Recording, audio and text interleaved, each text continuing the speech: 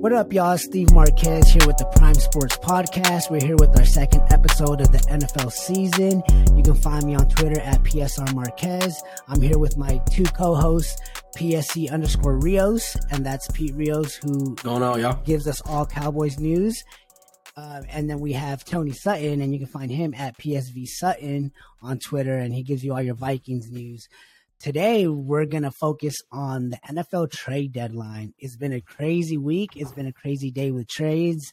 Unfortunately, we don't have our fourth co-host, Blake Elijah. He got caught up with work, but he'll be glad to meet up with us again next week. So we'll be taking his place and covering the Ravens and, giving our thoughts and our opinions on how they've been playing this week and the moves they made.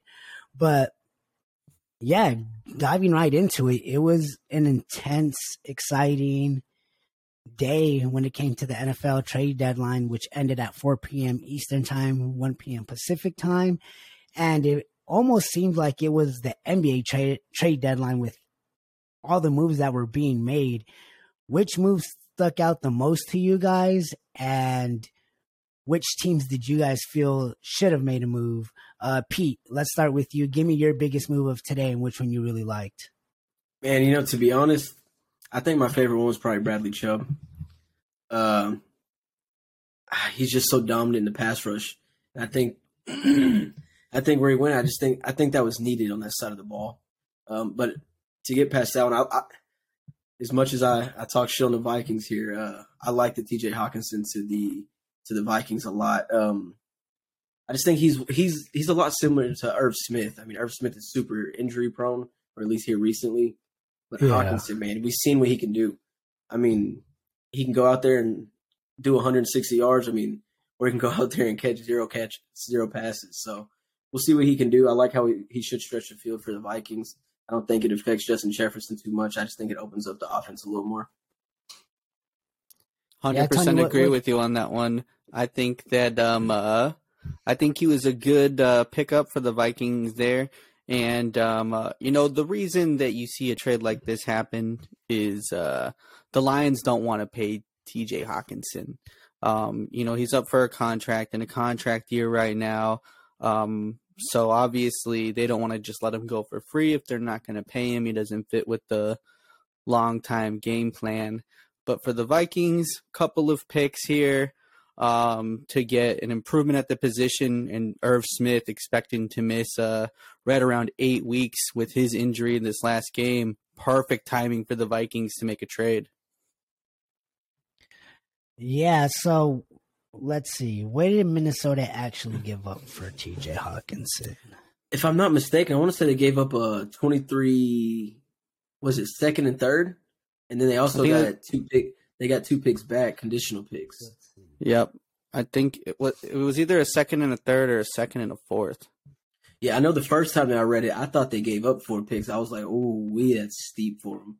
But then I reread it, seeing that it was some The Vikings get TJ Hawkinson, a 4th-round pick, and a conditional 2024 4th-round pick. And the Lions get a 2nd-round pick and a 2024 3rd-round pick. So, yeah. I think it's a good trade for both teams. With the injury to Irv Smith, I think it's a huge upgrade to that passing offense. I saw a stat that TJ Hawkinson. No, I mean the Lions are in a rebuilding mode. To be honest, I think they have certain pieces that they're working with, but you don't have a franchise quarterback yet. DeAndre Swift is a beast. Amon-Ra St. Brown is a beast. They have Jameson Williams, who's still injured and hasn't come back. You needed to fix that O-line. You need to fix that defense. So honestly, it's a good move for them because TJ Hawkinson was going to be expensive. And the Vikings get a huge upgrade with the injury to Irv Smith, like Tony said.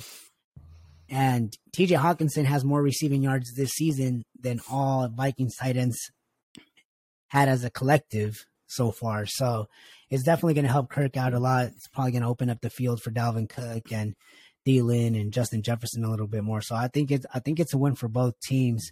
Bradley Chubb, what did they give up for the Bradley Chubb trade? Before we get into that, I just want to thank y'all both for talking about the Vikings for me, making my job easier. It was a good move. It was a move that I think we all collectively really liked. I'm just a huge Hawkinson fan, man. I mean, I had him last year in fantasy, got him this year in fantasy. And we see what the Lions can do without him as well. He was hurt last year. That's when Amon-Ra really broke out. So I'm excited to see how that does for the Detroit offense as well. Yeah, come on, it's TJ Hawkinson. I know Irv Smith got potential, but when you can get an upgrade like that, he's probably one of the top 5, top 7 tight ends in the league. Yeah, you're standing at 6-1. You're leading the division. You're trying to, make a push to be a Super Bowl contending team with how the season's going so far. I just don't. I think they hit on that trade. Talking about Bradley Chubb, huh? Yeah, Bradley Chubb. He was arguably the best defender on the market right now. And Miami, who's having a good season, went for it. They swung. They traded a first-round pick that they got from San Francisco, and they traded a 4th round and running back Chase Edmonds for Bradley Chubb and a 2025 year 5th-round pick. What do you guys make of that trade? Personally, I like the move for Miami. I think it's a good move for Denver. Both sides didn't really lose. Denver gets a 1st-round pick, helps them to continue to build their team without having to pay Bradley Chubb. And Miami obviously upgrades their defense because we all 3 of us know that they have an explosive offense. So I think it was a good move for both. What do you guys think? Yeah, Tony. I got this one, man. I just wanted to say I think it's a great move for the Miami Dolphins, and their front office is to be commended for the work that they've put in for the last 3 to 4 years here. Ever since the tank for Tua hashtags came around, we all remember that week 2 dumpster fire that was the Miami Dolphins against MVP Lamar Jackson. And the way they managed to turn it around, the way they managed to trade their picks, they made the Minkah Fitzpatrick trade. They've made other trades along and acquired 1st-round picks. And to not only hit with those picks, because they got Jalen Waddle, they got Tua Tagovailoa, who has turned out to be worth that 1st overall pick. And they got Tyreek with one of them 1st-rounders. Yeah. They've managed to hit with every single one of those picks, damn near every single one of those picks.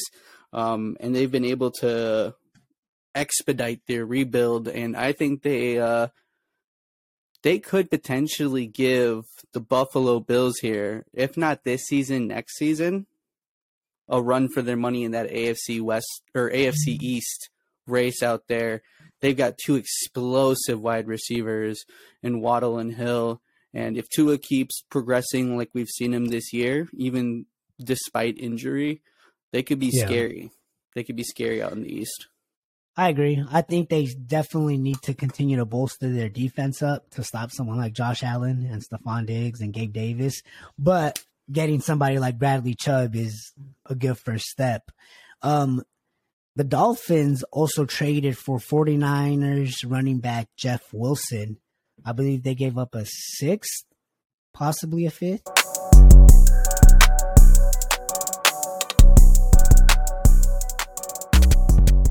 All right, guys, we're back. Sorry about the technical difficulties that we had, but we wanted to jump back into the NFL trade deadline.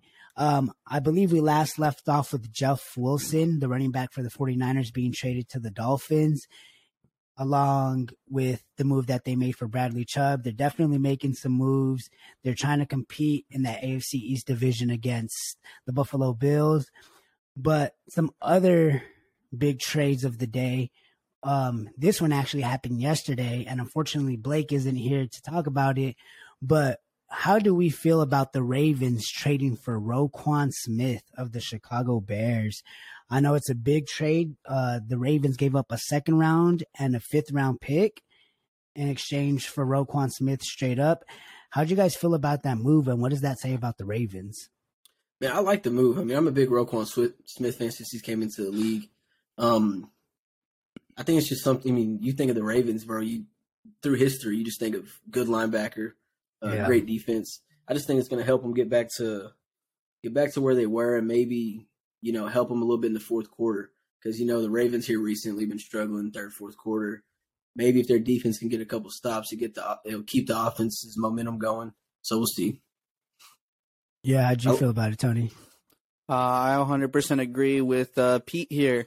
I think when you think of the Baltimore Ravens, you think of good defense, good running attack, and all year, I think it's kind of been a lot of more of the running attack than the defense. So hopefully this puts the Ravens back into that level of contention we expect from them, and helps them lock in that NFC North berth. Yeah, I mean, and I feel like giving up a second and a fifth isn't too much for a player of Roquan Smith's caliber. Not at all. Do they re-sign him? I don't know. It creates a problem because he becomes a free agent after this year, and so does Lamar. So you only have one franchise tag, and you still would have to pay the other an absurd amount of money. So it'll be interesting to see what they do. I definitely think this is them putting pressure on the Browns, the Steelers, the Bengals, the rest of the AFC, saying we're all in for this season. We think we have the right pieces to compete, and I think it's a great move, and it's an even better fit. Like you guys said, he fits that Ravens defense. He's that type of linebacker, and with Patrick Queen, they're going to have a scary defense for the rest of this season. I'd like to roll that trade into the Chase Claypool to the Bears. I don't know. I mean, yes. You see, they gave away Robert Quinn on the defense, and they gave away Chubb. They gave up Robert Quinn and Roquan Smith. Sorry, and at first you hear something like that, it makes you think like, oh, they're rebuilding or something like that. But then they go get Chase Claypool, and they want to make that offense easier for Justin Fields. I mean, we know they have the rushing attack. They have Mooney, have Claypool on the other side. We talked about it a little bit earlier. I like the Claypool move. I think Claypool's name's just been dragged through the mud. I know it's like immature by him for the way that he's acted the past 2 years, but we've seen what he can do. I mean, I've seen a stat today that says Claypool has more receiving touchdowns than the Bears combined since he's came into the league, since the current Bears receivers. Yeah. So, I mean, we'll see what he can do over there. I mean, we know he's a big body. We kind of hope he can fix the drops. Yeah, I mean, we didn't talk about Robert Quinn to the Eagles, which I think was a great move for them. Adds another pass rusher to that already good defense. But, yeah, I think the Bears are trying to shift their focus from being that old school defensive style, and they're starting to buy into what Justin Fields does. And they got a mobile quarterback, man. Yeah. Personally, I think David Montgomery leaves this offseason. He becomes a free agent. I don't think he stays. But trading for a player of Chase Claypool, and I think they gave up a second-round pick for him. Yeah. You give Justin Fields another receiver in a very depleted room, and now pairing him with Darnell Mooney. He's a big receiver who's a decent blocker. He can stretch the field for you. And then Equanimeous St. Brown. Exactly. It tells me you're going in on Justin Fields and you're trying to produce with him. You're trying to grow him. And I think it's a good move for them in that aspect. And like you said about David Montgomery, I think even if he wanted to stay, I don't think they keep him. Khalil Herbert he takes over the backfield when he's in the game. Yeah, I like explosive. Yeah, the Viking fan should have a touch on this. I have a quick touch on this, and then we'll move on to what's next. I don't think that this move necessarily signifies that the Bears are going to be all in on Justin Fields. I think this is them testing Fields and keeping themselves flexible for next season here if they decide to move off of Fields. I think that they've kind of set themselves up to, okay, if we're going to rebuild, we're going to have a bunch of space. We've seen what Fields can be with Claypool. He's not the guy.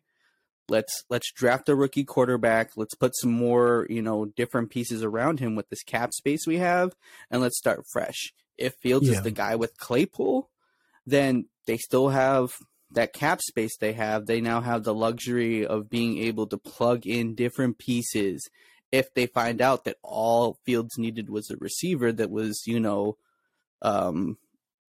I guess, good. I don't want to say that like Darnell Mooney isn't good, but they've definitely had issues at the wide receiver position this year. Adding it, I think they're testing fields. They're keeping themselves flexible, and that's honestly a smart move by the Chicago Bears. So I hope that I hope that it doesn't work out for them personally, but it'll be very interesting to see the Chicago Bears be competent in the quarterback room for once in their storied existence. Oh, man. Yeah, I mean, and yeah, right before we move on to a couple of other trades, and I'm sure we'll talk about this later on in the season and during the offseason, the Bears are going to have 9 picks in this draft with $120 million in cap space. Yeah, their cap space is insane. So look at the Bears to be big spenders and making big moves this offseason. Speaking of big moves, this was a move that nobody would have expected. And if it did happen, everybody thought it would have happened during the offseason. And that was Calvin Ridley to the Jacksonville Jaguars. As we all know, Calvin Ridley was suspended this year for betting on the Falcons to beat the Jaguars in, something of a coincidence. But the Jaguars traded away what I believe is a 4th round pick that can turn into a 3rd round pick, that could turn into a 2nd round pick based off different conditions. This is one of the trades with the most conditions that I've seen, but I believe it's if he makes the roster next season, it gets upgraded to a 3rd, and if he plays a certain amount of snaps, it gets upgraded to the 2nd. How do you guys feel about this trade, and what does it mean for Trevor Lawrence and that Jaguars offense, and what does that tell you about the Falcons? Got it, Tony? I don't like this trade at all. I don't understand why you trade Ridley now. I don't understand why you have all of these exceptions trying to save face on the fact that you traded your young wide receiver. And I don't like this move particularly for the Jaguars either. I really don't think that wide receiver was their biggest need going into the rest of this year. And next year, I think there's some holes on the offensive line that could be filled. I think there's some holes on the defensive side that could be filled as well. And after trading James Robinson, I mean, you might want to have some more security at the running back depth chart. We saw what happened with Breece Hall, and it's funny, James Robinson is a result of that. So now you have one running back who's your clear-cut RB1 workhorse back. If he gets hurt, that derails the entire season for the Jaguars, who are already a middling team struggling to win games. I just don't get this for either side. Yeah, I mean, I did see a stat, though, that said that the Jaguars had, I don't even want to mess it up, but it's basically saying how the Jaguars throwing deep to receivers, they're in the bottom of the league when it comes to being successful at that. And Calvin Ridley, up to the point of him being suspended, had the 2nd most catches of 20 plus yards. So I think it definitely helps the Jaguars in the sense that they get to stretch the field, because that's something that they don't do right now. Christian Kirk, Zay Jones, they're very mid 10, 15 yard mid-level type of receivers. But I agree. I do think there's other holes that the Jaguars that they can fix.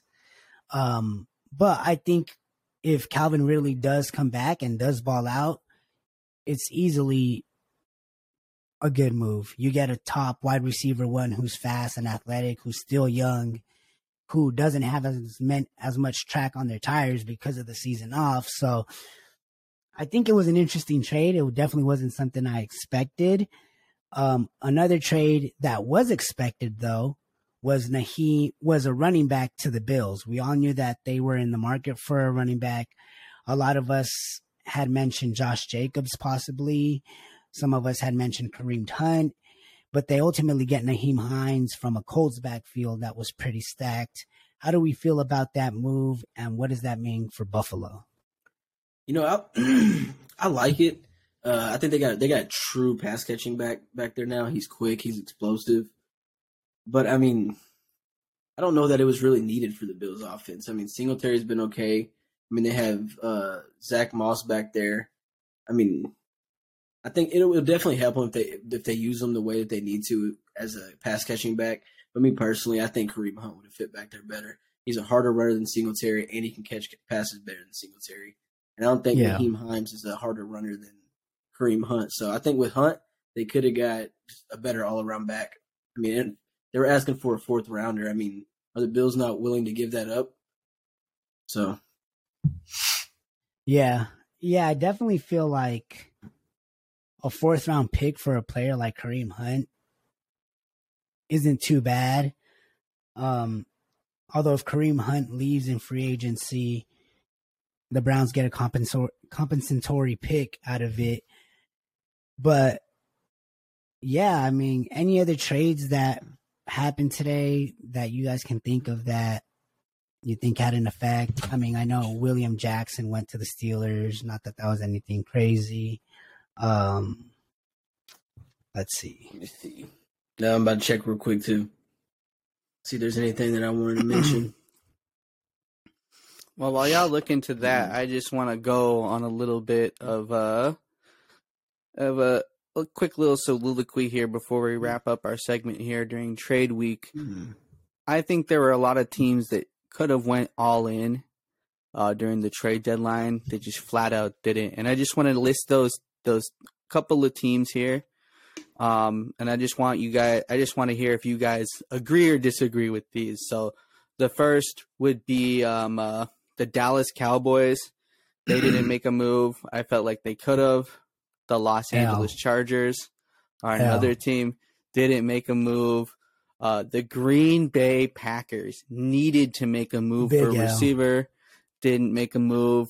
And lastly, I think that this might be a little controversial here, but I feel like that the Bills and the Chiefs could have done more.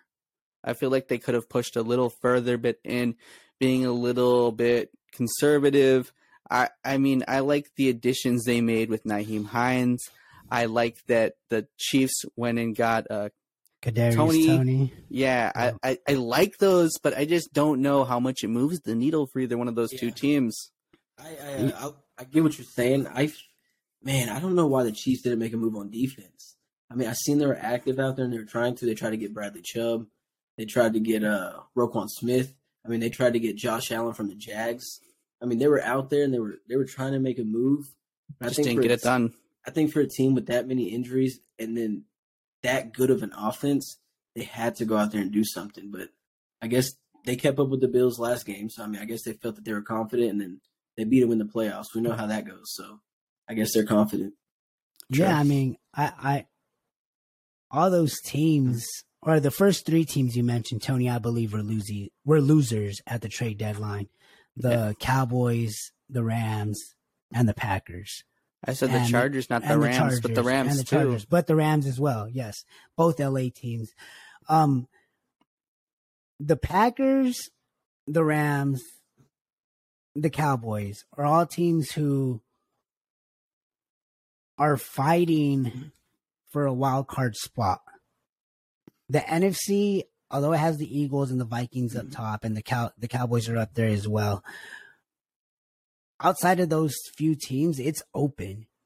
And with Minnesota making a trade for TJ Hawkinson, with the Eagles trading for Robert Quinn, with teams making moves and good teams making moves, I expected a little bit more. The Packers are in dying need of a receiver, and we know that they don't invest a lot into getting one. But you might not have Rodgers after this year. And with the NFC, with that wild card spot open, why wouldn't you push to fight for something? It just doesn't make sense to me. The Cowboys. You got Rodgers at quarterback, man. I mean, we've seen what he's done. You could have got him anybody. Brandon Cooks, Chase Claypool, DJ Moore. No names. Like, I mean, I guess if they were to sign Odell Beckham Jr., but that's same thing. That's a 1-year contract. At least on the Packers side, they're not going to give him a multi-year contract, which is what he's looking for. So I think they're big losers at this. I think the Cowboys as well. I don't even want to start. Cowboys are a good team. But I think with the Eagles making moves, with some of these other teams making moves, they needed to do something. They needed to bring in another receiver because that passing attack still isn't consistent. And Jerry Jones does what Jerry Jones does. And we all hope eventually that will fix. Pete, I know you could go on and on about that. Yeah, I'm not going to say too much about They it. I put mean, CD on the block, bro. I mean, we do have James Washington coming back. I know he's not like that big of an asset, but they said Jalen Tolbert, our rookie wide receiver, is making big strides. So I just think they felt confident. And I've seen a couple of tweets from the beat writers in Dallas. I mean, they said if we had Amari or if we had Brandon Cooks on our team, I mean, we'd probably still be 6-2. I think the other two games that we lost, they're just Dak got hurt in one of them, and then I don't think anything could have helped us with the Eagles and having Cooper Rush back there. So I think they're content right now. I mean, I see why they feel the way they are. 70% of our team is drafted. We're a really good drafting team. It just sucks that they don't make splashes in free agency. Yeah, and I don't think they're losers because they needed to make the trade. I just think with the Eagles being the best team in the NFL right now, leading your division, with the Giants still breathing down your guys' neck, with the Vikings, like Eagles made a move, the Vikings made a move. Those teams are right there trying to put the pressure on the rest of the NFL. And I get you guys didn't need to make a move, but something to counteract that I feel would have been necessary. Rams and Chargers, same thing. Both teams that should have been better than they're showing. And again, did nothing to improve. Not that they needed to make a move either, but with teams making those kind of moves, I just don't understand how you don't do something about it.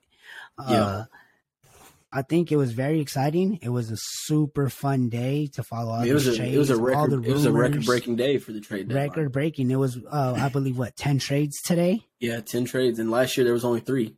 There was only 3. So I think teams are trying to make moves. I think teams are trying to push forward a certain narrative. They're starting to see how teams are being built. They're starting to see how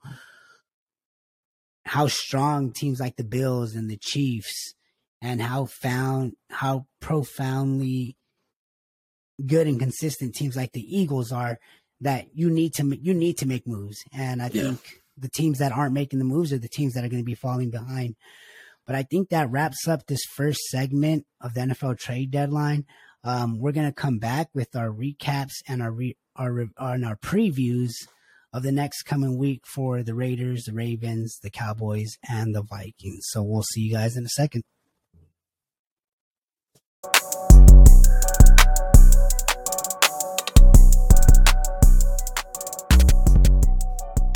All right, y'all, we're glad to be back.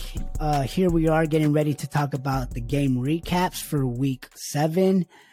Pete, you can go ahead and get us started. How did the Cowboys look against the Lions? Or, excuse me, sorry. No, you're good. The Bears. Week 8, how did they look against the Bears? And what did it tell you about Dak's performance and how he's healing from that thumb injury? Man, I think Dak came out. He looked really good. He honestly surprised me. My predictions last week, I had the game being a lot closer.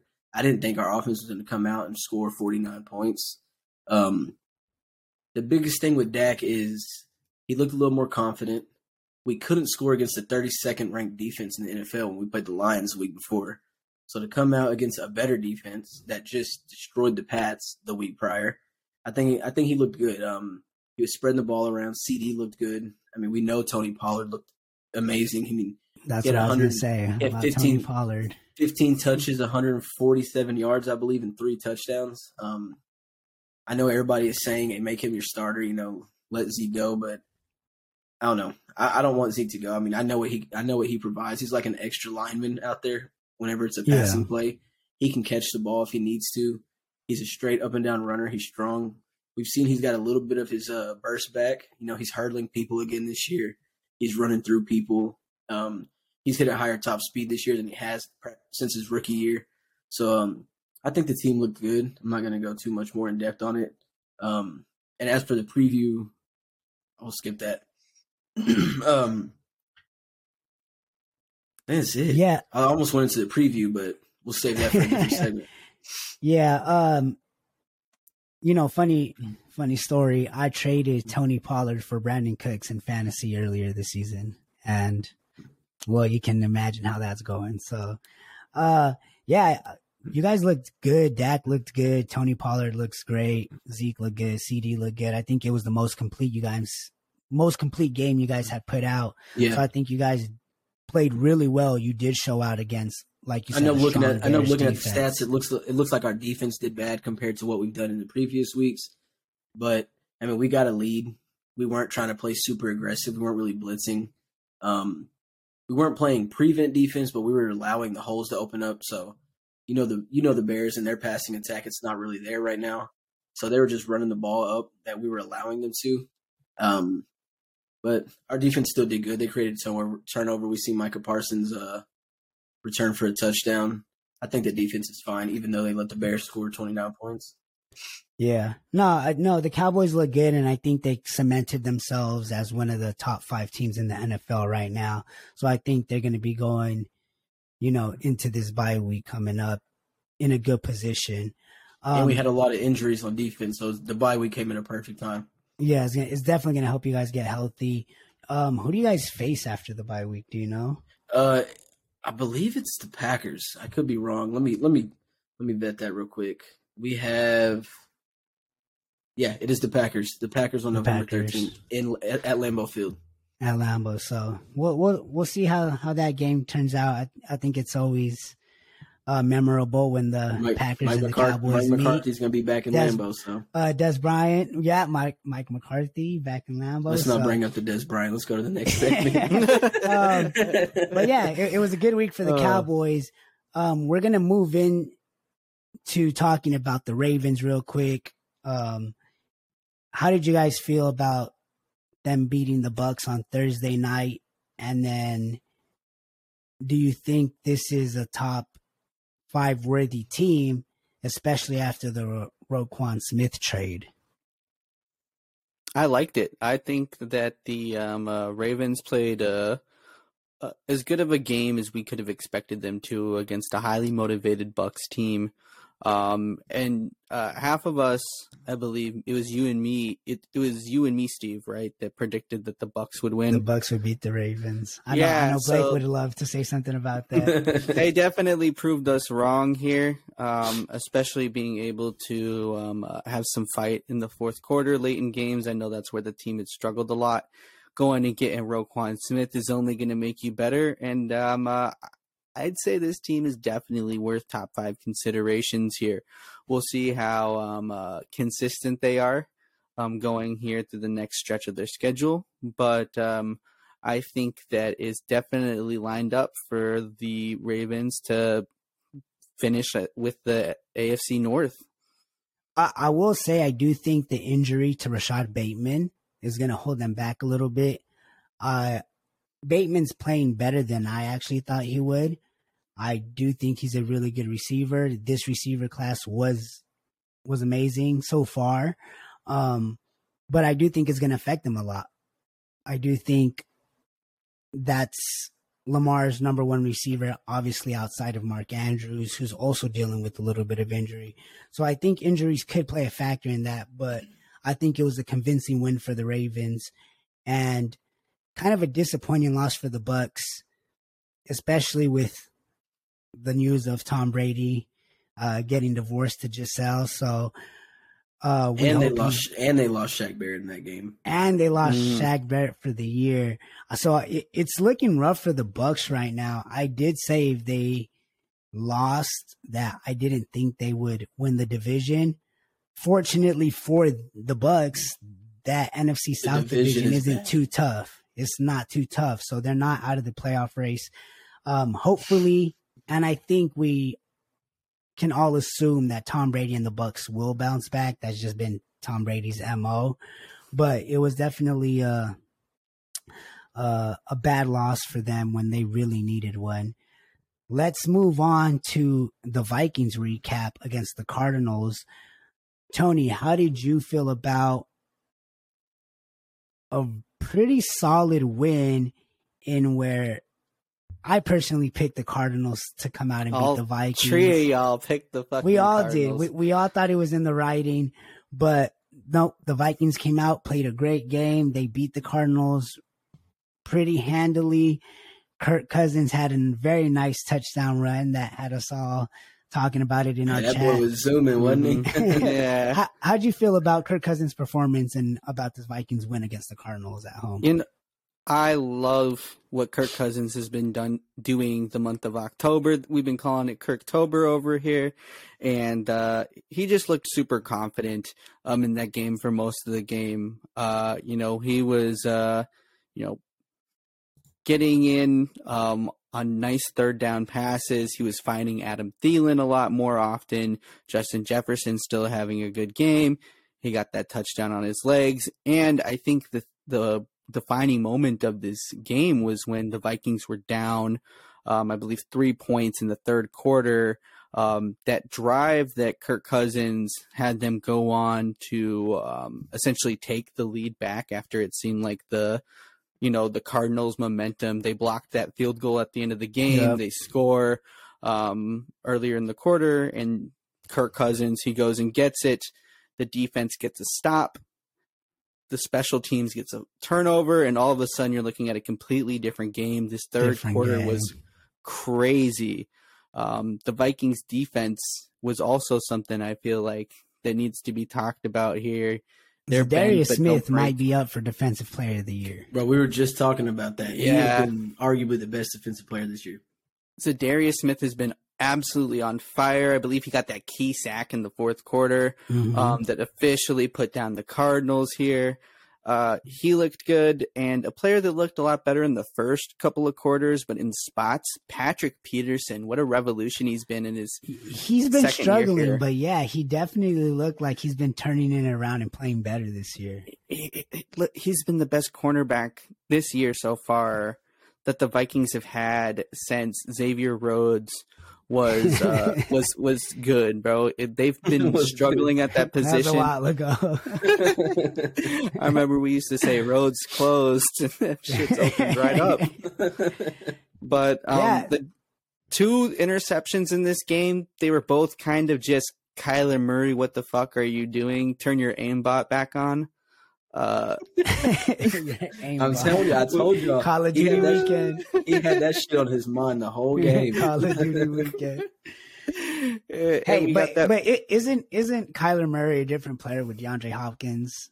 Dude, I know y'all saw that one-handed touchdown catch. Hopkins looked really good, and we said that Hopkins was going to eat against the Vikings secondary, which he definitely did. But the Vikings defense, bend, not breaking, giving Kirk a chance to win the game yet again late in the game. That's been the MO for the Vikings this season.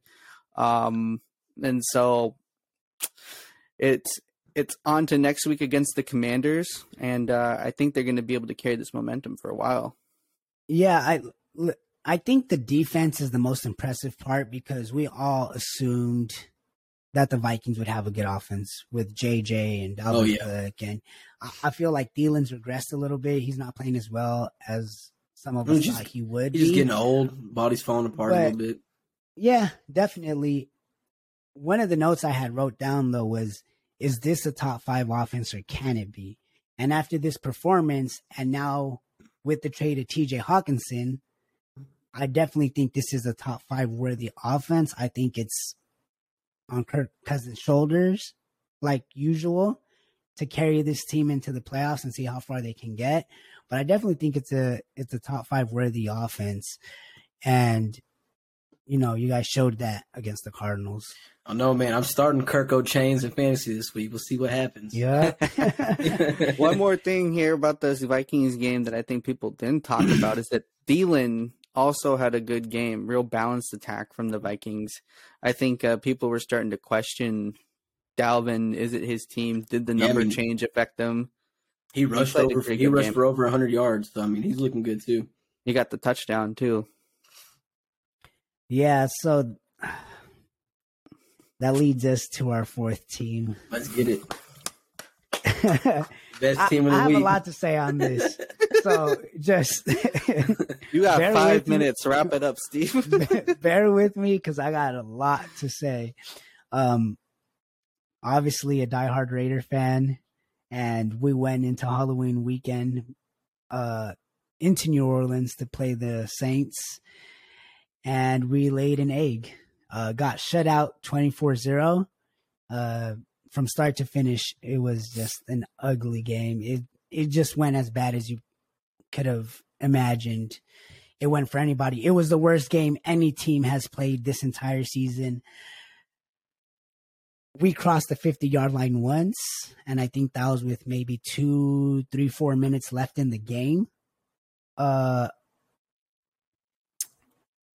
want to start off by asking you guys what you thought about the game before I kind of go in and give you guys my thoughts on. I'm gonna be honest with you. Vegas Raiders did. I'm gonna be honest with you, bro. I was watching Red Zone and the Cowboys game at the same time because they played at the same time, and I didn't see much on the Raiders game because they weren't in the red zone, bro. They weren't just in the red zone. They weren't even on the other team's side of the field. And I was playing against Devontae Adams, so I was keeping track of it that way too. I don't know what happened. I don't know. Did they just stuff the run? Could y'all not run? Josh Jacobs has been on fucking fire. Devontae Adams as well. 3 yards, bro. I don't know what y'all did. I don't know what happened to y'all, dude. Tony, any thoughts on the game? Or anything you'd like to say before? Kamara had 3 tutties, bro. How many did he have this season before those 3? What do you have? One was 0 or 1, right? 0. God damn. He's had 0 touchdowns this season. How y'all let Kamara back into fantasy relevance after I just traded him, bro? The fuck's up with that? All right. That's it. That's all I got. I don't know how to approach this. Look, I like to think I'm a pretty positive person. I like to think I'm a pretty unbiased person when it comes to my teams. This was a complete and utter fucking disaster. And if you ask me, it starts up top with the coaching. But when you put out this kind of performance, everybody gets the blame. Everybody. Head coach, defensive coordinator, offensive coordinator, quarterback, receivers, O-line, D-line, DBs, everybody. It was a fucking shit show.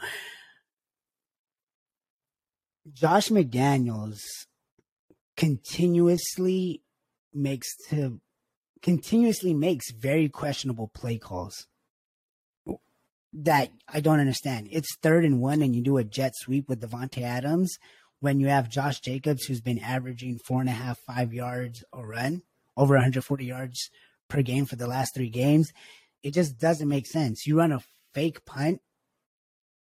On your side of the field, it doesn't make sense. Don't get me started with Patrick Graham. I wasn't huge on his signing. Look at the Giants defense right now. It's better without him. Patrick Graham, I'm sorry, and I'm not someone who's like, fire this person, fire this coach, fire this player, bench this guy, but we need to fire Patrick Graham. I do not like Patrick Graham. He has Denzel Perryman, who's a downhill tackling machine, trying to cover arguably the best receiving running back in Alvin Kamara. Makes 0 sense. It just doesn't make sense. These DBs can't cover. I saw Anthony Averett give up a first down on 3rd down on an 8-yard out.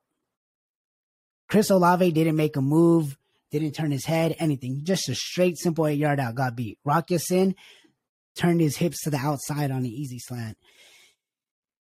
Derek Carr has been playing bad this year. There's just, and I'm a Derek Carr fan. Some people might love that. Some people might hate that. But honestly, the Raiders put on a shit show. Everybody sucked. The O-line was completely awful against the 31st ranked defense when we were the 6th ranked offense, and you couldn't put up a single point. It's just embarrassing. I don't really have much else to fucking say because I could go on for hours about how pathetic of a performance this please was. Don't. But with that, we're going to take another quick little break, and then we're going to jump into these game previews because God knows the Raiders need it. So we'll be back with you guys in a second. We'll talk to you soon.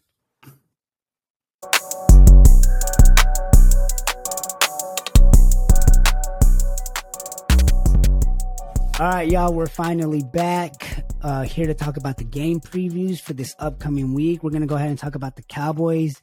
Pete, you guys are on a bye week. Anything you need to tell us or you want us to know about how the Cowboys approach this bye week? No, man, I mean, it just gives us a little bit more time. I mean, Zeke can get healthy. We know we need that regardless of what people think. We had 3 or 4 injuries on our secondary. So, I mean, it just came at a perfect time. I know it seems that always come at a perfect time for every team with injuries and whatnot, but hopefully everybody gets healthy, come back against the Packers, and hopefully we play our best game of the season because I know Mike McCarthy wants that more than anything against the Packers at home. Well, the Packers in Lambeau, not our home, you know. Yeah. I mean, I think that's a game you guys can come out with the win, but I know Aaron Rodgers will love.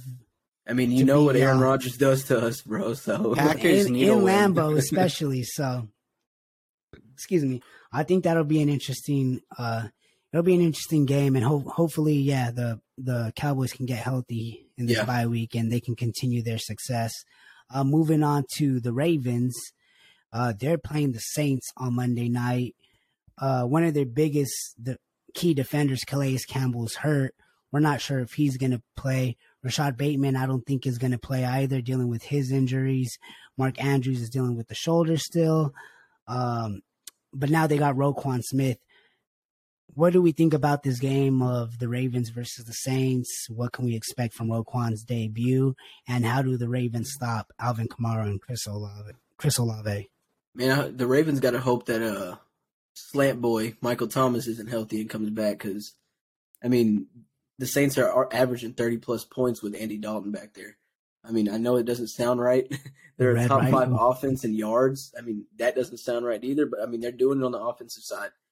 Chris Olave, Michael Thomas, Alvin Kamara. They got a couple good young studs at running back as well that we're probably going to see this week since Mark Ingram's out for a couple weeks. Yeah. I still have the Ravens winning, but I think it's going to be actually a pretty good game. Give us a score. Ooh, I think it's gonna be pretty close, bro. I think it's gonna be kind of high scoring, bro. I think it's gonna be somewhere around 34-31. I think it's gonna come down to the end. Okay, Tony, what do you think? And give us a score. I'm thinking another ugly Ravens win here. I'm gonna go with 27-24. Justin Tucker doing his thing in the fourth quarter for a lot of the same reasons that Pete said here. I don't think that you're going to see 30 points from the Saints offense this game. Despite a few key injuries and some lackluster play as of late, I think this Ravens defense is better than its statistics have shown over the first couple of weeks here. I think we're going to see this unit kind of come into its own this game, slow down, not stop this pretty good Saints offense.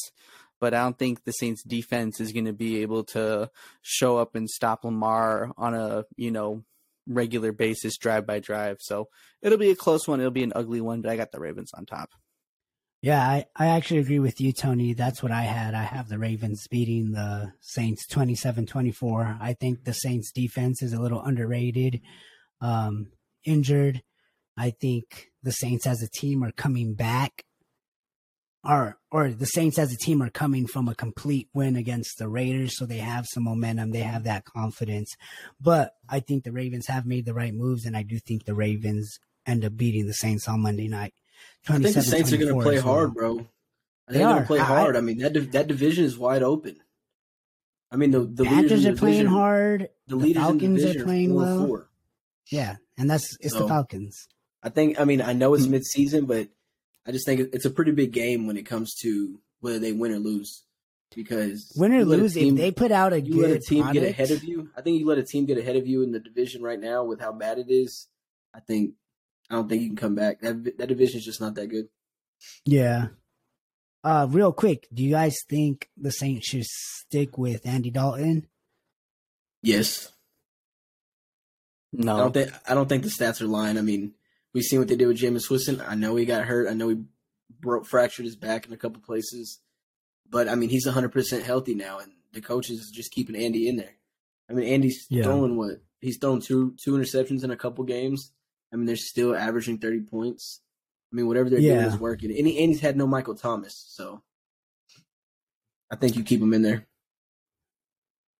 Okay, moving on to another NFC team, the Vikings. They are playing the Commanders, who have rattled off what I believe 3 or 4 wins in a row.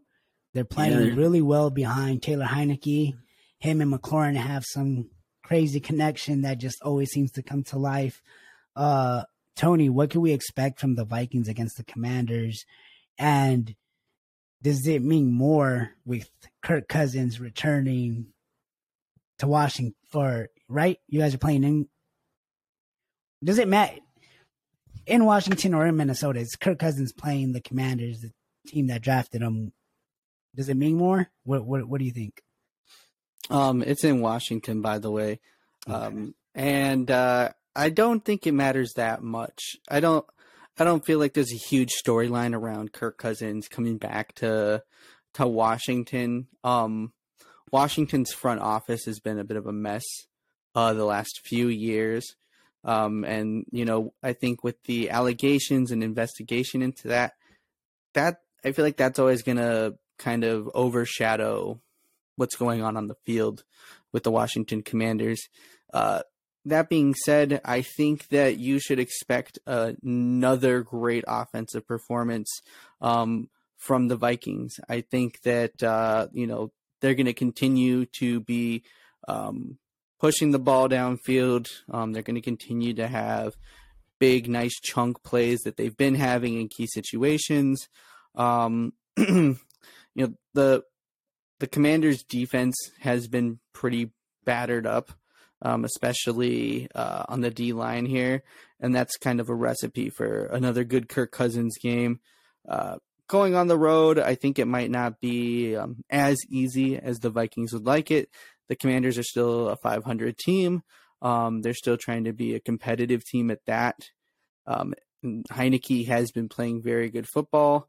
I think this is one of those games that really kind of helps separate teams that are competing versus teams that are not competing for playoff spots. And I fully expect the Vikings to win by about 10 points here. I'd probably say 24-14 sounds like an accurate estimate of how this game's going to go. Expect 2 touchdowns from Kirk Cousins and maybe another one on the ground from Dalvin Cook or maybe even Alexander Mattison getting down in the red zone there. Pretty routine game for the Vikings here. Heineke will be competitive for one half, I want to say. Maybe the first or the second half. Maybe he mounts a comeback, a little mini one. But I don't expect it to be this super gritty game. Commanders defense hasn't been playing that well all season. Yeah, Pete? You know, my role here is pretty much just talk shit about the Vikings, you know. That being said, I mean, I still got the Vikings winning. I think they're going to be too much for Washington. I think Washington's the 18th ranked defense this year, so they're middle of the pack. I like Heineke personally. I'm a big Heineke fan. I think the team plays a lot harder behind him. He's just likable. He uses Antonio Gibson the way he should be used. Terry McLaurin, he just throws it up to him. Somehow Scary Terry comes down with it every time. I know we said earlier Peterson's been playing good, but I don't know. I mean, I know they don't have a scary receiving core, but if Jahan Dotson is healthy, Curtis Samuel's there, and Scary Terry is on the other side, and we know Heineke just likes to throw it. I think it'll be pretty interesting. I think it's going to be pretty close. I wouldn't want to say close game, but I think it's going to be a one-score game. I wouldn't say 10 points. I'd say one score. I guess I'd have to go, man, maybe I'd probably go 28-21. That's fair. Yeah. That wasn't too bad. Yeah, I also have the Vikings winning this game. I think Heineke and McLaurin, I think their connection stays alive. I think McLaurin has a score. Gibson is used well. I believe he has a score. But ultimately, I have the Vikings beating the Commanders 24-17. I think the Commanders do put out some good drives on offense. They do put out some good drives on defense, but ultimately I think the Vikings come out. They show that they can pretty much score on anybody. I'm sure the Commanders defense, I believe, is good enough that they'll get a few stops and they'll keep it close enough, but I think it'll be Vikings pretty easily 24-17 for the moment. Yeah, I want to say I heard Logan Thomas is coming back as well this week. So I mean that'd be a good addition to the. That's a big target. Yeah, it's a good target for them. So now we go into the very much needed game preview for the Las Vegas Raiders. They're going into Jacksonville to play the Jaguars, who are 2-6. The Raiders are 2-5. Both teams are struggling. Both teams have shown some flashes here and there. Who do you guys think wins this game, and how do they bounce back? Is it a Lawrence and Etienne type of game, and they just manhandle the Raiders defense like a lot of teams have been? Or does Derek Carr, Devontae Adams, and Josh Jacobs fix that offense and they come out and they bounce back against the Jaguars? Pete, you can go ahead and start. What do you think? And then Tony, give us your thoughts. Man, I really don't know how this game's going to go, because both these teams can show up and show you something, make you think like, oh, they could be a playoff team, or they're going to come out there and just be bad. I think y'all have the better team, more experienced quarterback. I don't think Carr's going to come out there and get embarrassed again. So I'm going to have to give this one to the Raiders. And when it comes to the score, man, I don't know. I'd have to just give more of a common score, maybe something like 21-17. Yeah. I think y'all are going to force the run to happen and force the ball to Devontae Adams. Y'all can't have another week like last week. Tony? I think that the graphics for this game should have Trevor Lawrence and Derek Carr removed and Etienne and Jacobs on that, because I feel like it's going to be this is a weird kind of game, and I think we're going to see a running back duel between Etienne and Jacobs. I think you're going to see them handling a lot of the offensive load. I think you're probably going to see a fair amount of turnovers in this game as well, with some more opportunistic defense being played here, jumping on fumbles, missed reads by both quarterbacks. I think it's going to be a very entertaining game, and a game where I think that the Raiders are going to come out on top of this. I feel like I'm going to live to regret it. I think we all are. I think that the Raiders are more hungry for this win than the Jags are. I think the Jags, despite making some trades and having a better start to the season than last year, I still feel like there's a certain sense of they don't have a direction for the team quite yet. Trevor Lawrence really isn't this vocal leader, and he's not necessarily he doesn't stand out for how bad he is, and he doesn't stand out for how good he is. He kind of just stands out for how meh he is, Bro, I don't know if y'all heard that video of him in the hype tunnel a couple weeks ago. It's so bad. Dude, he is so monotone. I'll have to stitch that in. He has no character. I think the Jaguars have some direction. I think I think Trevor Lawrence has a lot of potential. I think he's ass, bro. He's a product of being so good growing up. He's a once product he got to of the not NFL, being that good. I just don't think it translated. I don't think he realized like, oh man, every player at the NFL level is a beast. Yeah, I think it was so easy for him in high school and college that he just didn't expect it. And I think he shows flashes that he can be a franchise quarterback, but then you see the other parts where you're like, what are you throwing to? Why are you so inaccurate? Travis Etienne is nice. Obviously, Christian Kirk plays well. Zay Jones. Steve, you gonna let me give you the score prediction, bro? Yeah. Sorry, give me your score prediction. You gonna let? I was gonna. I'm gonna change my fucking. Yeah, there you go. Give me the Jags 27-24, bro. Quit talking over me. I'm trying to squeeze that out. Give me the Jags, bro. Jags. I like it. Yep. I think Blake would agree with you, low key. Good. I think this is something that I might live to regret. I think this is my last hopeful prediction for the Raiders because I do think they can turn it around. I just don't see how at the moment. I just don't see how. I think it's a good game. I think it's a close game. I think it might be. I think both offenses will have some success and both defenses will have opportunities. I think the Raiders come out and beat the Jaguars 24-17. I think we have some big plays offensively and defensively. I think both teams play better than they have been, but maybe not as good as we hope. So they're only going to look better because they're playing bad teams. I mean, yes and no. At this point, a win is a win, and I'll take it as a Raider fan. No, yeah, y'all need it. If we lose to Jacksonville, yeah, I don't know.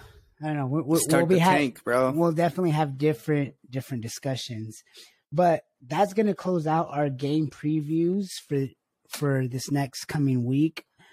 We're gonna come back and finish off today's episode with our power rankings, which I wish Blake was here because I know we all have our little thoughts and opinions, and it's fun being able to talk and argue and dissect each other's brains on who we would have in certain spots.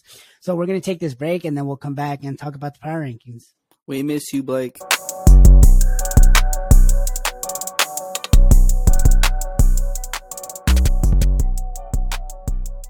We're glad to be back, guys. We're going to go ahead and jump into our power rankings, our favorite discussion of each and every episode. We're going to start at the bottom here. We have the Lions at 32, the Texans at 31. We put the Lions at the bottom because they just traded away arguably their best offensive player. Texans at 31, Jaguars at 30, Panthers at 29, Broncos at 28, even though they just came off a win. We have the Raiders at 27 and the Bears at 26. We all had a little bit of a difference of opinion on that. For some odd reason, after this weekend's performance, I wanted to put the Raiders at 26 over the Bears and Broncos, but they don't deserve that. So we got Raiders 27, Bears 26, Steelers 25, Cardinals 24, Commanders 23, coming off that win. They jumped quite a few spots. Colts at 22, Patriots 21, Bucks at 20, and Packers at 19, both dropping, crazy, both taking L's. I don't think anybody would have the Bucks or the Packers this low. People were saying for sure top 15 going to win a championship, bro. I heard people say that they'd at least make the NFC Championship game. I thought they'd at least be top 15, but so far they have not been playing well, and I don't really see anything that tells me they're gonna start playing well. We have the Browns at 18 after they spanked the Bengals. We have the Saints at 17 after they destroyed the Raiders. Jets at 16. The Jets took the biggest drop from our top 10 power rankings. That injury to Breece Hall is huge. The fact that Zach Wilson is trash. Sorry, Juice. I'm not hiding. He's not him. He's not good. He's not him, man. Man, get Elijah Moore out of there. Anyway, the Jets had the biggest drop. Put Joe Flacco back in. You know, they were playing well, and that's what sucks about the backup quarterback is there's always that conversation of, well, does your team perform better with him? And if they do, is he worth starting? I mean, look at the Cowboys with Cooper Rush and Dak. I think they're lucky enough to have it, but Yeah, the Jets aren't Look at the looking 49ers. good. Jets just aren't looking Exactly. There's a good couple teams.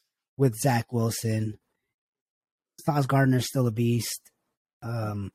But we'll see what they do. Hopefully by running the ball and playing defense, they can maybe move back up. We have the Rams at 15 who continue to lose, got destroyed by the 49ers. They played a good first half, but CMC took over. One passing touchdown, one receiving touchdown, one running touchdown. He thought he was LT or Walter First Payton. player in 50 years, bro. 50 years. And he's the first player ever to do all three of 30-plus yards. Having 30-plus yards passing, 30-plus yards receiving, and 30-plus yards rushing with a touchdown in each category. So CMC showed out for the Niners. The Rams stay at 15. I still think they have the potential. I just don't see them being dangerous enough to be Super Bowl contenders at this point. We have the Falcons at 14, who are now leading the NFC South. They jump into the top 15. Marcus Mariota's playing well. They're running the ball. The defense isn't bad. Drake London. Kyle Pitts is finally playing well again. We have the Bengals at 13. I think we can all agree that this team just looks different without Jamar Chase. Pay And your receivers. T. Higgins is obviously has good connection with Joe Burrow, but it's not the same connection between Joe and Jamar. Like, it's just on another level. So they're at 13. Chargers at 12. They had a bye week. They need to get healthy. I think their receivers are – the passing game's kind of a mess right now. I'm not sure what to make of it. Austin Eckler's a beast. He does it all. Excuse me. Number 11, the Seahawks. I think that's a team worth being in the top 10. I would argue that they could beat most of those teams from 7 to 10. But Geno Smith and Pete Carroll, they're playing well. They're playing at a high level. They got the Seahawks playing like a true playoff team. Kenneth Walker might be Offensive Rookie of the Year now if Chris Olave doesn't get it, especially with the Breece Hall injury. The Seahawks are looking nice. They have arguably the second best rookie corner, Tariq Woolen. It's all due to Geno. It's all due to Geno on that side of the ball. They wrote him off, but he ain't right back. So Bro, he had the Seahawks at 11, but they could be top 10. They exposed the Giants. And I think we have the Giants still in the top 10. I think off of one loss, it's hard to take them out of that, but Seahawks made it convincing. I think I could switch to Seahawks and Giants and not bat an eye. That brings us to our top 10.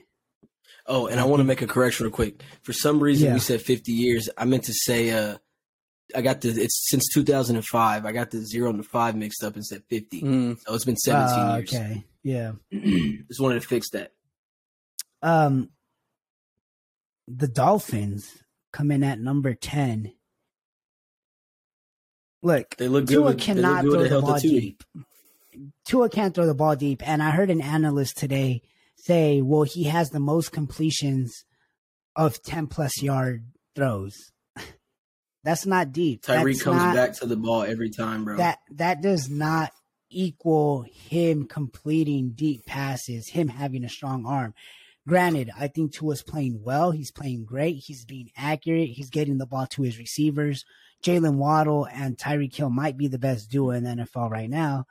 They are. They're deserving. There's no doubt about it. They're deserving of a top 10 team. And if Tua plays this way, Mike McDaniels continues to coach the way he is, and now adding a star pass rusher like Bradley Chubb, I really only see this team getting better.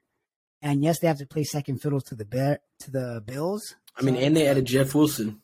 That's a big upgrade from Edmonds. Edmonds was playing pretty bad. That's a good committee. That's a good committee. I like the Dolphins. I like the Dolphins more now after that trade than I did beforehand, and with that win that they had. Coming in at number 9 is the Tennessee Titans. I think they're finding their groove again. Derrick Henry just is the Texans' destroyer. If he's playing the Texans, just you'll see his last 4 games against the Texans. What, like think averaging it was over like 200 yards and 2 touchdowns? Yeah, I want to say He it was like owns them. it was close to 900 yards and 10 touchdowns in the previous 4 consecutive meetings, bro. It's insane. That's dominance on another level. But the Titans are playing good. Malik Willis started this game, right?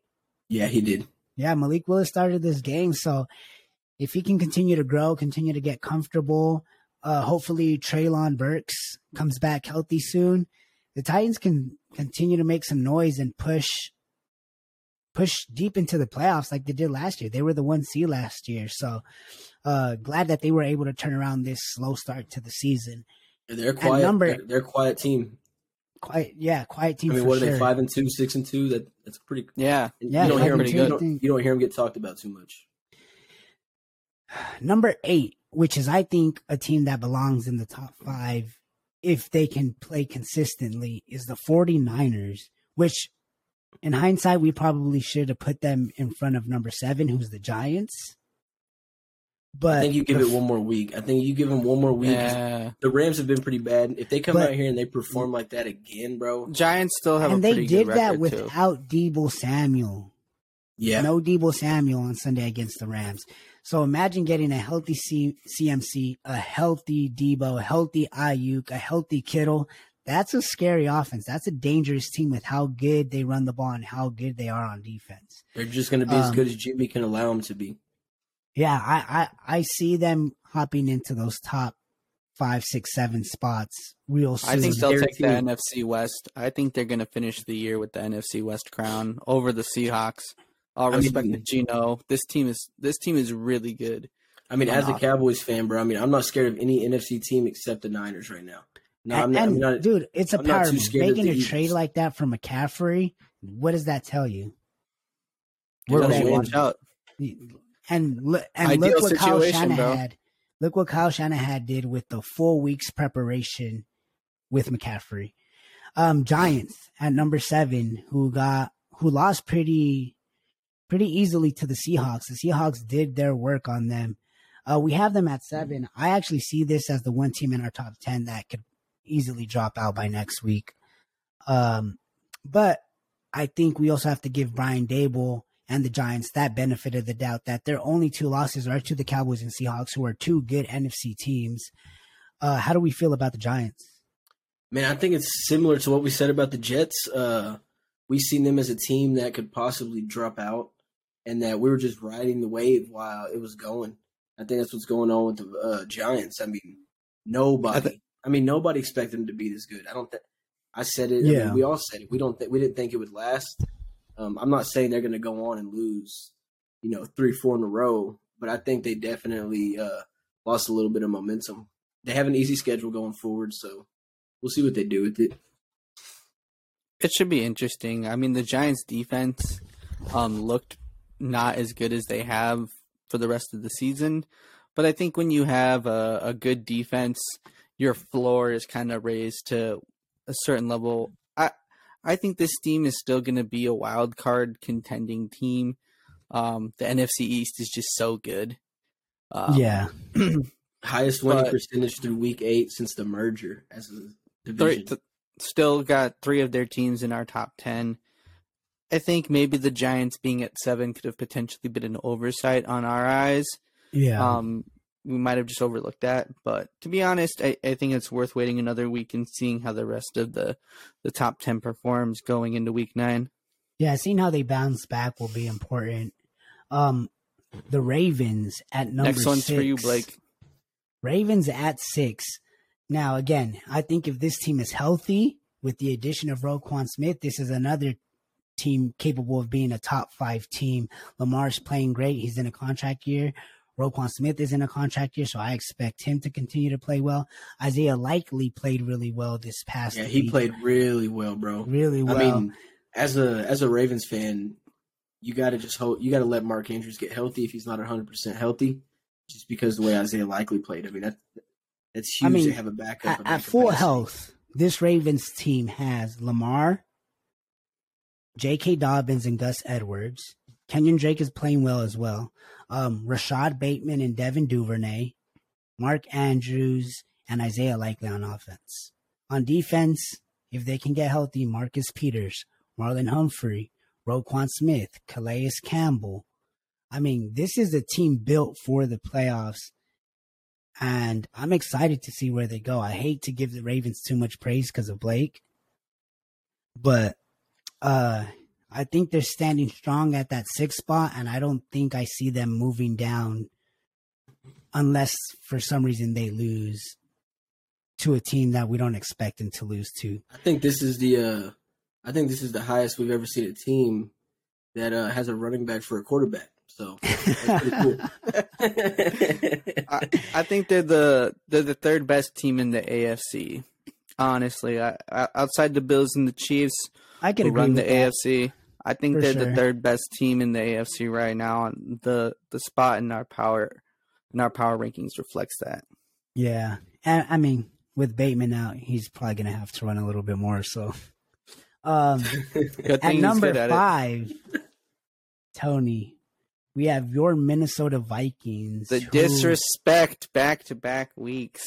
You know, this was a tough decision for me because ultimately I feel like the Vikings might have a higher ceiling, but the Cowboys are a better team, in my opinion, at the moment, and their defense, that group itself is just better. But we have the Vikings at 5. They traded for TJ Hawkinson. They came out and had a good statement win against the Cardinals at home. How do you feel about your Vikings at 5 and where you see them going from here? I think the Vikings offense is elite. I think that the coaching change is almost 100% responsible for that. You add Hawkinson to an already elite offensive unit. I think if you just look at skill positions alone, running back, wide receiver, tight end, we're the 2nd best unit in the NFL behind the 49ers. Yeah, I mean, it's hard to argue that. But somebody who could argue that is your co-host, Pete, whose Dallas Cowboys are at number 4. Pete, tell us about your Cowboys at 4. I think this season is clearly riding on Micah Parsons' shoulder. I think Tony Pollard has brought an explosiveness to that offense that tends to lack it from time to time. We've seen it when Zeke struggles. We've seen it when Dak struggles. So I think Tony Pollard is boosting it up. We're starting to see Dak connect with CD better. What can we expect from this Cowboys offense looking forward? Because I expect their defense to continue to be good. And this is a team that's built for the playoffs. I just want to say, hopefully both of our teams keep winning until November 20th, and we can decide who belongs at 4 and 5. But I think, honestly, I don't think Tony has said this out loud, but I think he might feel the same way that I feel. I don't think he's scared of Dak, and I'm not scared of Kirk. So I think that's a big difference in why we feel the way we do. We both know we have solid rosters all around. Yeah. Me being biased, I could make an argument that the Cowboys' offense is just as good, but at this moment, I mean, we're not. If we continue to put up 40-plus points, I mean, there's no arguing that. Even if we don't have a better offensive roster, we know we're performing better at times. Yeah. I mean, I don't really have much to say besides the defense, and hopefully, I mean, if Dak is back, I mean, I think we stay where we're at if Dak is back for real and he's healthy and confident. But All right. This is November a poll 20th, that's all I'm waiting on. This is a poll that I want to put out on Twitter, just because I want to ruffle your guys' feathers. If you could have a starting, you know what? Let's say 4 players from each team. Would you rather take Kirk Cousins, Justin Jefferson, Dalvin Cook, and Zadarius Smith? Or would you rather take Dak Prescott, CeeDee Lamb, That's Tony so Pollard, tough. and Micah Parsons? I mean, that's tough, bro. I mean, Those are both really good. I mean, I think Justin Jefferson has the biggest gap between him yeah, and I the think so and his, too. I think think- CeeDee has the upside, but yeah, I don't. I mean, Come on, bro. he's been good. Well, he's been okay this season. he was good Jefferson, last though. week. But bro, you cannot compare him to Jefferson. I mean, Jefferson about to break records this season. Kirk Cousins is the white Dak Prescott. I feel like they're just dead even, bro. I mean, I just feel think- like I do- Dak has more Dak's potential. ceiling is higher. Yeah, Dak's Yes. ceiling is definitely higher. Absolutely. But the inconsistency between both quarterbacks is apparent.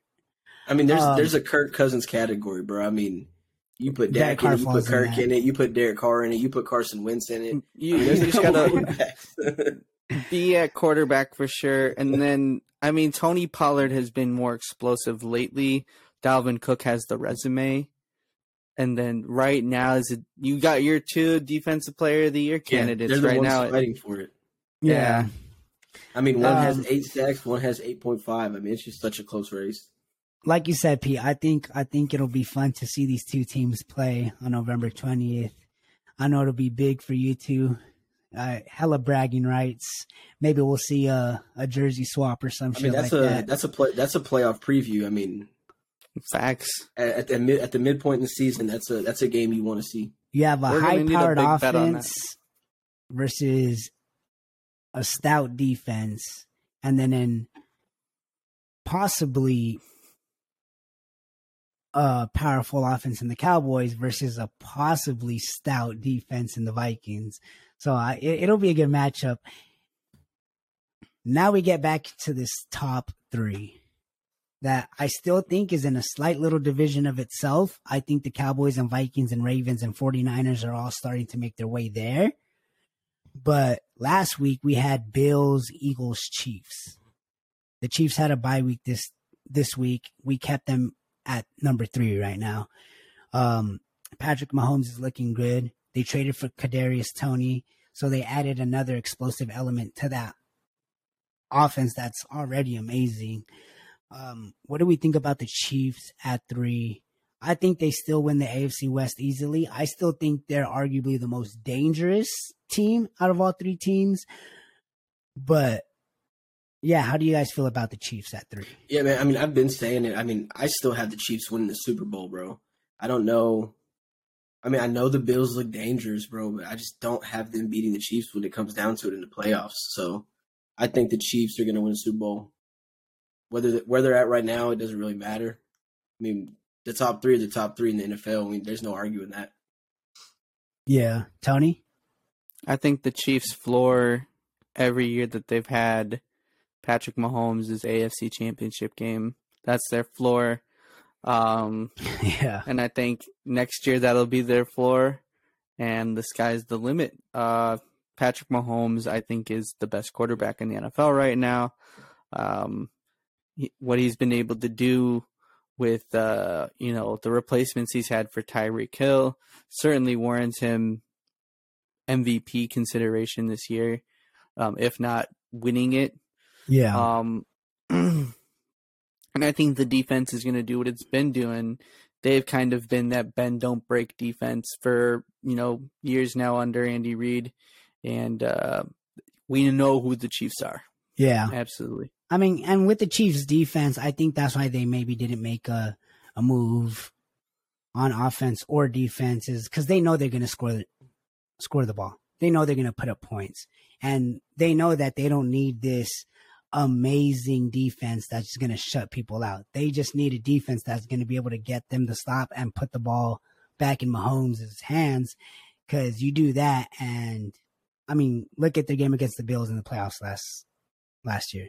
13 seconds. He gets the ball with 13 seconds, drives it down to kick a field goal to tie it, to go to overtime.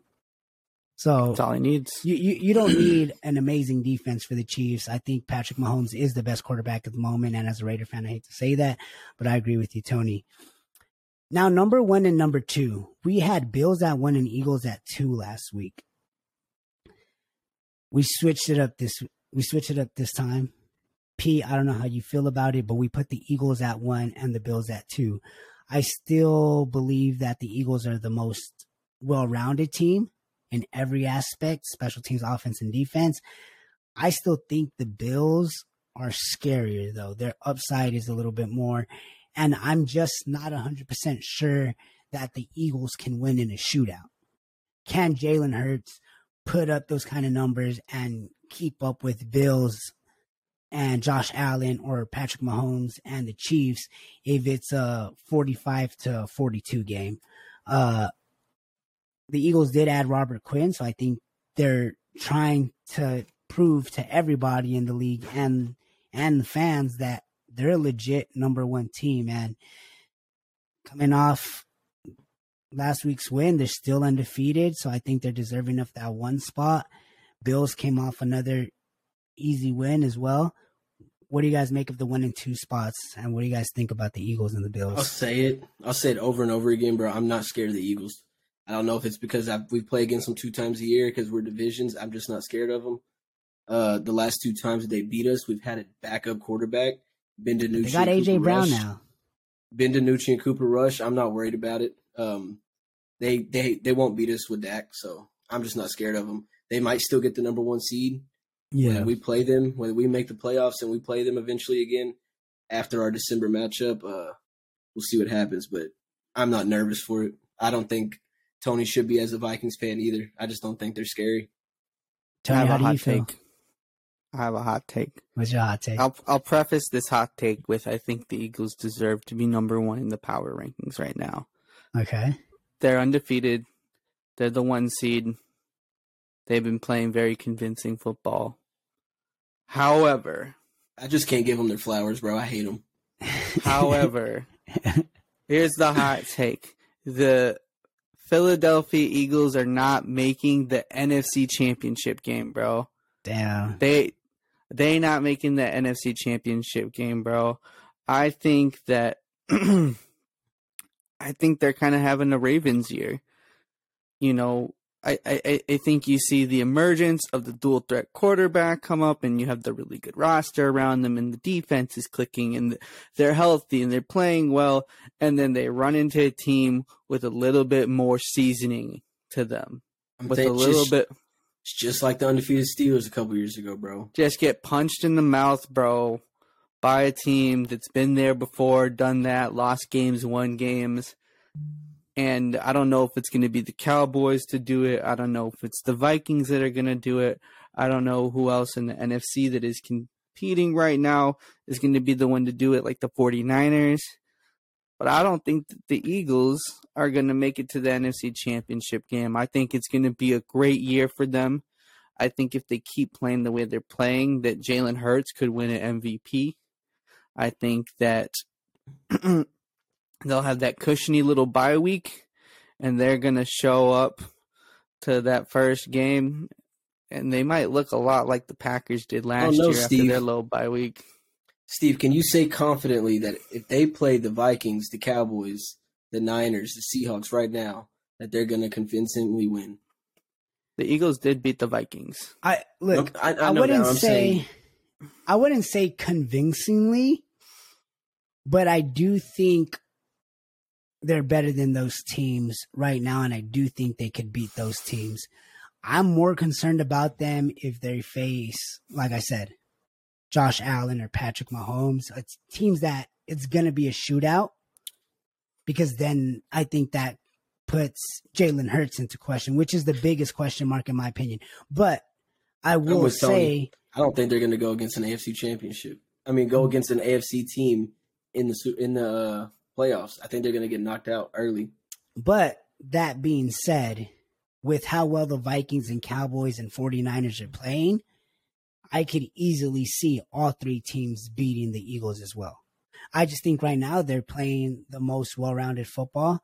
They're at every level. I think this team is built for the playoffs.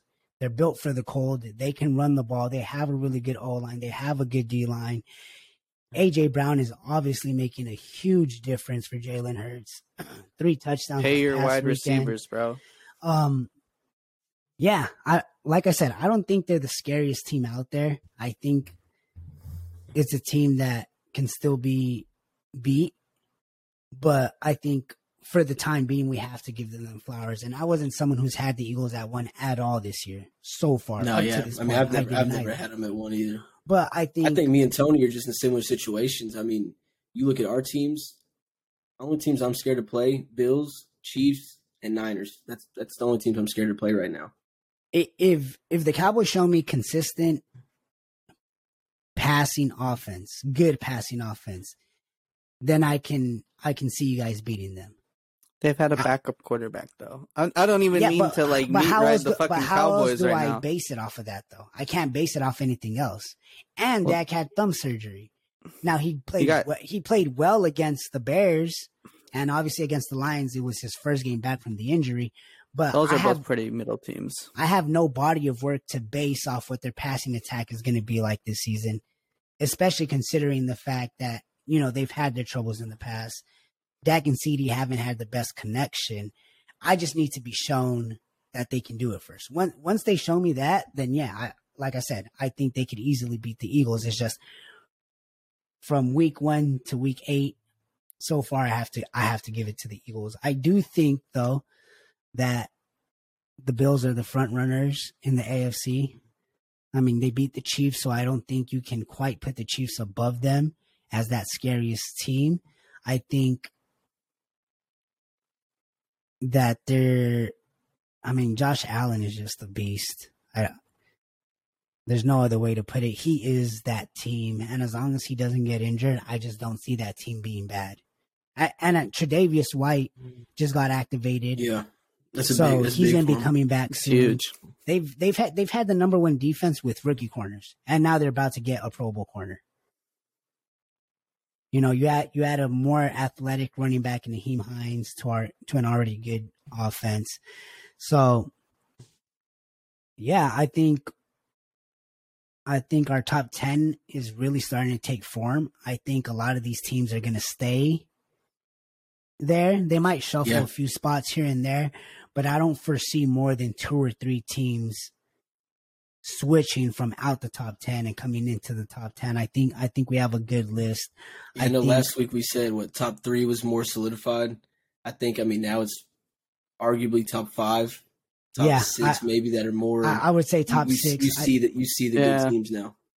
I think we have our 3 AFC, Bills, Chiefs, Ravens, and I think we have our 3 NFC, Eagles, Cowboys, Vikings, and then I think you could possibly throw the 49ers in there. Yeah, I think so. Any last little takes or notes you guys want to speak on before we end this episode? No, Shout out to my doctor. Shout out to my doctor in Florida who predicted the Bills taking over the NFC or the AFC East like 5-6 years ago. Shouts out to you. I don't know if you'll ever see this, but he predicted this shit to damn near a T, bro. In 2016, shit was mad impressive. Pete? Nah, not much, bro. You know it's past my bedtime. Yeah. Last little thing. Fix your computer. What'd I do with it? Get a new one. I know. The last little take I want to say real quick is I don't know what the second half surprise of the season is going to be. But you say the fucking Raiders, bro. No, and look, I've lost a lot of confidence in the Raiders. You say the fucking Raiders, bro. I believe we have the potential to be. I just can't confidently say that right now. And I'm not going to pick one specific team because I really don't know who it's going to be. But I want to get this going on in your guys' head because I do want to touch on this probably next week. Is who's the surprise team going to be the second half of the season? Or who the surprise player is going to be that automatically comes into the MVP conversation because all of a sudden he's playing ball, lights out and he's balling and he's turning his team around by himself. So, this was a very interesting and exciting episode with the trade deadline. I want to thank you all for tuning in and listening again. You can catch us on Twitter. You can catch our Prime Sports podcast on Spotify. I'll make sure it's on all platforms for you Apple listeners as well. And you can also find our video to this episode on YouTube. And yeah, I want to say thank you and I appreciate you guys for checking in and can't wait to talk to you guys next week. Hope you had a good week. Peace.